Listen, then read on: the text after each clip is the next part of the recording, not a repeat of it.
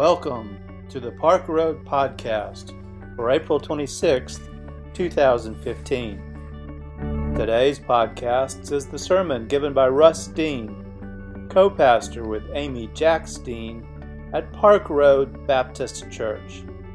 His sermon this week is entitled, The Sound of Trees Walking. I love it when it all comes together. I hope you can see that today. In 2012, I preached on this text, and I offered the following about Jesus' not-so-brilliant disciples. Jesus and his disciples.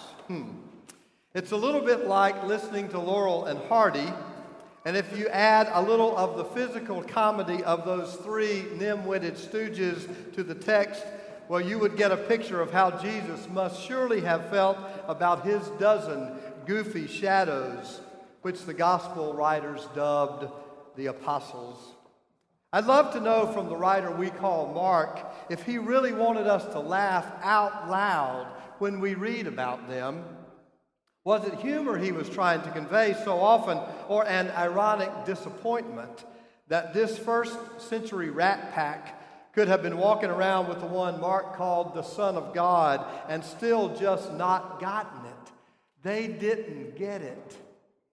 Do you not remember?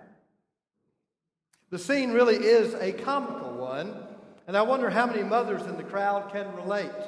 The boys, I will call them, were going on another outing that day with their buddy Jesus. See you, Mom. Or, hey, honey, I'll be back after supper. Yeah, we're going out with Jesus again. But they had hardly begun the trip across the water when someone said, I'm hungry. You know, men are always hungry. Got anything to eat? And they all sort of looked around at each other anxiously. What have you got? Judas barked. Nathanael shrugged his shoulders. Bartholomew pulled out 2 dried-up dates out of his pocket, but he wasn't going to offer those to anybody. John had a fig, and Peter just tossed an apple core over the bow and said, don't look at me. No one put me in charge of lunch. Then they saw Jesus look away from the back of the boat, and they all hunkered down just a little bit and diverted their eyes. And then Philip, who had apparently already forgotten the last time they came away with no food. Yes, the time Jesus fed the whole crowd with a handful of muffins and a couple of little sardines. Philip, of all people, said to the guys, well, I've got a loaf of bread, but that won't be enough for all of us. I could eat this whole thing myself. Do you not remember? Don't tell me that Mark did not intend for us to laugh here. In the 6th chapter of his story, he tells us about that miraculous day. 5,000 hungry bellies filled to overflowing on 5 loaves and 2 boy-sized fish.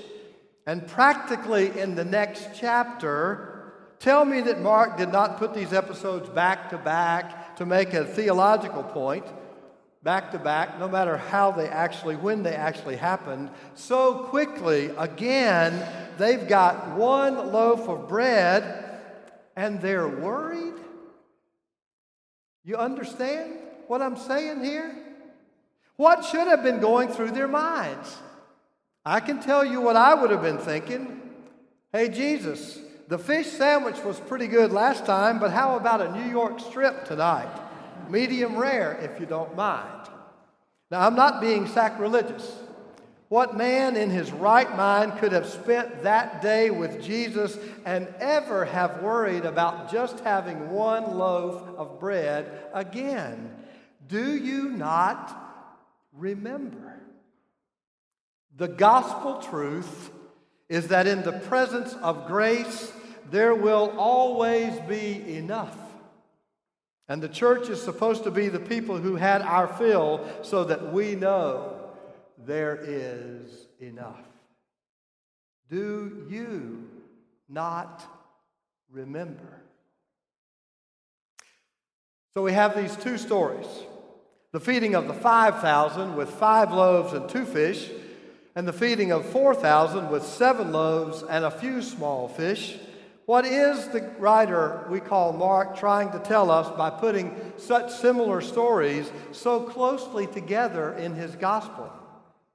And to make matters worse here, or to add to the comedic effect, just after the second great feeding of 4,000, there are a few religious snobs who are equally comical in their unrestrained self-righteousness.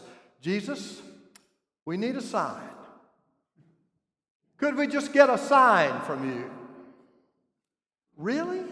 You're not laughing. Do you not understand what they just saw? And they said, we need a sign. There's not a person in this room who has not heard the joke, but I have to tell it right here. The guy was standing in his yard as the river spilled out over the banks, the flood water rising. Two fellows came by paddling a little John boat, and they offered to take him to safety. No, he said, the Lord will provide. Well, a few hours went by, and the water had risen all the way up into the yard. He was standing on his porch when another boat came by filled with people who had been rescued from the flood. And someone yelled out, there's room for one more. Jump in and we'll save you. No, he said, the Lord will provide. Well, the water kept rising, and he went into the house, and then he had to go into his attic, and then finally he climbed up onto the roof, and he looked out, and there was a helicopter coming, and it came by, and it dropped a rope down, and from above he heard a voice, grab the rope, we'll pull you to safety. No, he said, the Lord will provide. You know the end of the story. The next scene, he's in heaven, and he meets Jesus. And Jesus says, how is it that you came to be here today? And the guy told him what had happened. And then he said, but tell me, Jesus, why didn't you save me? And Jesus said, I sent 2 boats and a helicopter. What more do you want? You see, the Pharisees, these Pharisees wanted a sign. Get it? Wow. The truth here is just so obvious, isn't it? Or is it? Jesus makes his disciples recall this story and repeat out loud for him the outcome of those feedings, like some elementary school teacher. Do you remember when I fed the 5,000? And they had to repeat back to him, yes, teacher, we remember. You know, Jesus is teaching them. And Mark says the 12 baskets full were collected in kophinos. He uses a Hebrew word for baskets. And then the excess feeding of the 4,000, the remnants were collected in spuridon, which is the Greek word for baskets. Hebrew word for baskets. Greek word for baskets.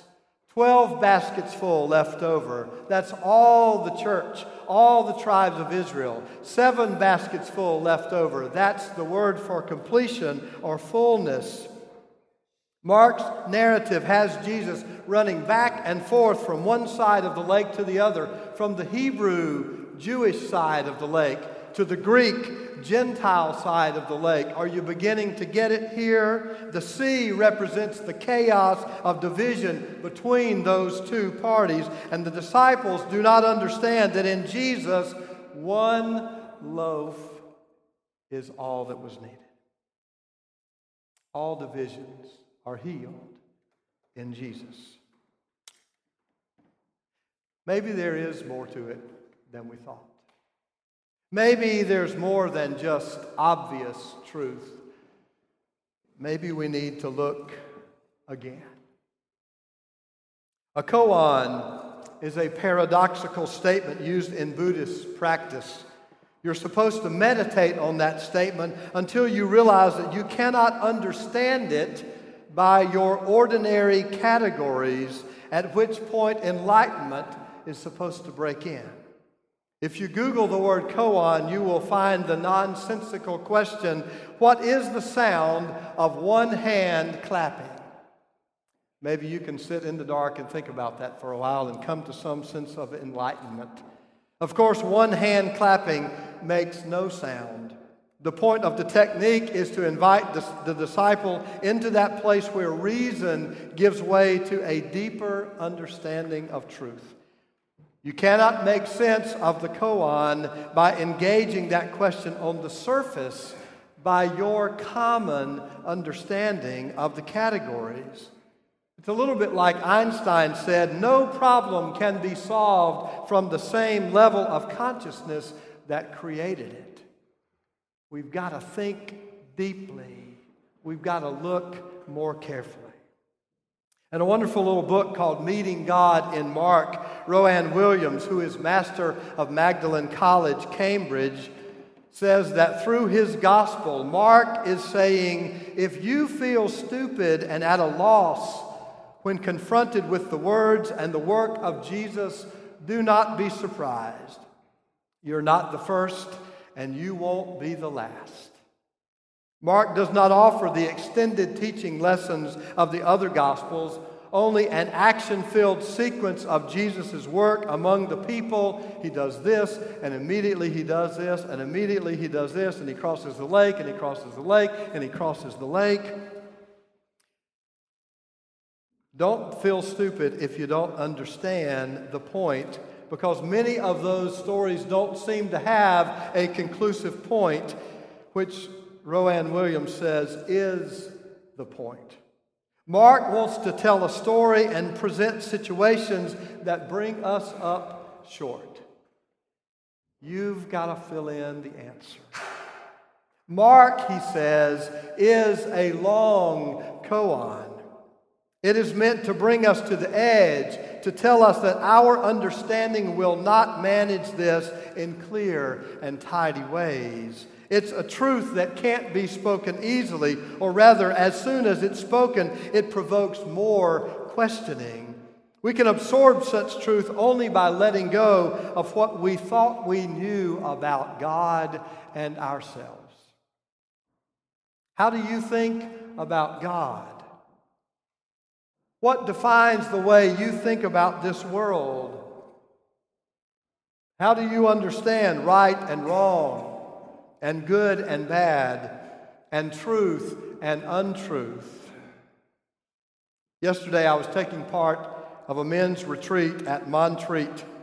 The leader of that day's session lives at a boys' camp, safely secluded, safely tucked away from the 9-to-5 life and many of the stresses that you enjoy in an urban world. Amy and I have often commented on how refreshing and simple, how countercultural, and how completely different this man's life and his family life must be from our own.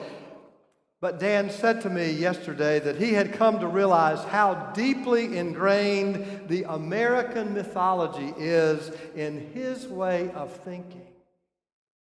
Economics and progress and productivity, American style, shape his family and his values and his theology. Even far removed from the Bank of America culture of our bustling city, Dan finds himself trapped in the categories, the definitions of capitalism and democracy and the Protestant work ethic. Now, he was not saying that all those things are all bad. He was saying that the Jesus story pushes up against all of them. Jesus offers us a radically different way to think about our money and our time and our neighbor and our enemy and our past and our future. So maybe we're more like those clumsy disciples than we'd like to admit. And then we come to this final story, which seems disconnected. It's one of my favorites in the Bible. Jesus touches this man, and he sees, but not exactly sees. Now, we can ask all kinds of questions about why this is so, and that may be Mark's reason for leaving it ambiguous as he does. After Jesus touches the man a second time, he sees, but he says the people are like trees walking around. So Jesus touches him again, and the scripture says he looks intently.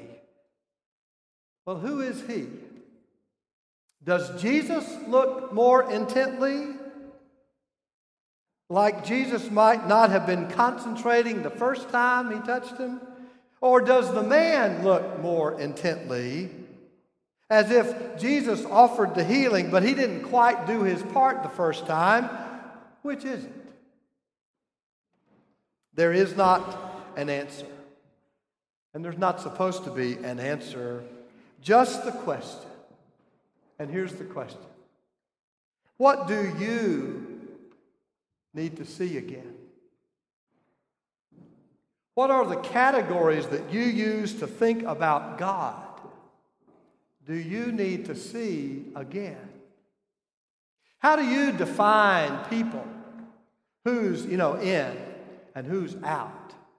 And who's your neighbor and who's your enemy?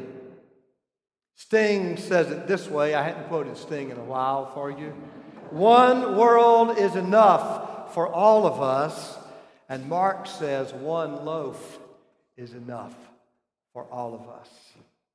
Do you need to see again? What is the role of faith in your life? Are you still looking for signs from heaven? Or do you need to see again that God is always with us? Are you obsessed with money? With getting the next promotion? Do you need to think more of yourself? Do you think more of yourself than you ought to think? Or are you your own worst enemy?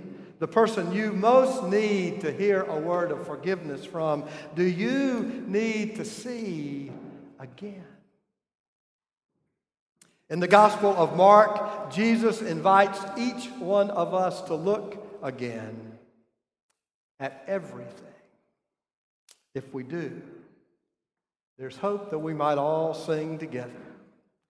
I can see clearly now, the rain is gone. I can see all obstacles in my way. Gone are the dark clouds that had me blind. It's going to be a bright, bright, sunshiny day. May it be so. Thanks for listening today. We invite you to learn more about Park Road at parkroadbaptist.org. Park Road is a progressive faith community located in Charlotte, North Carolina, encouraging independent thought, community service, social justice, and interfaith understanding. Grace and peace to you.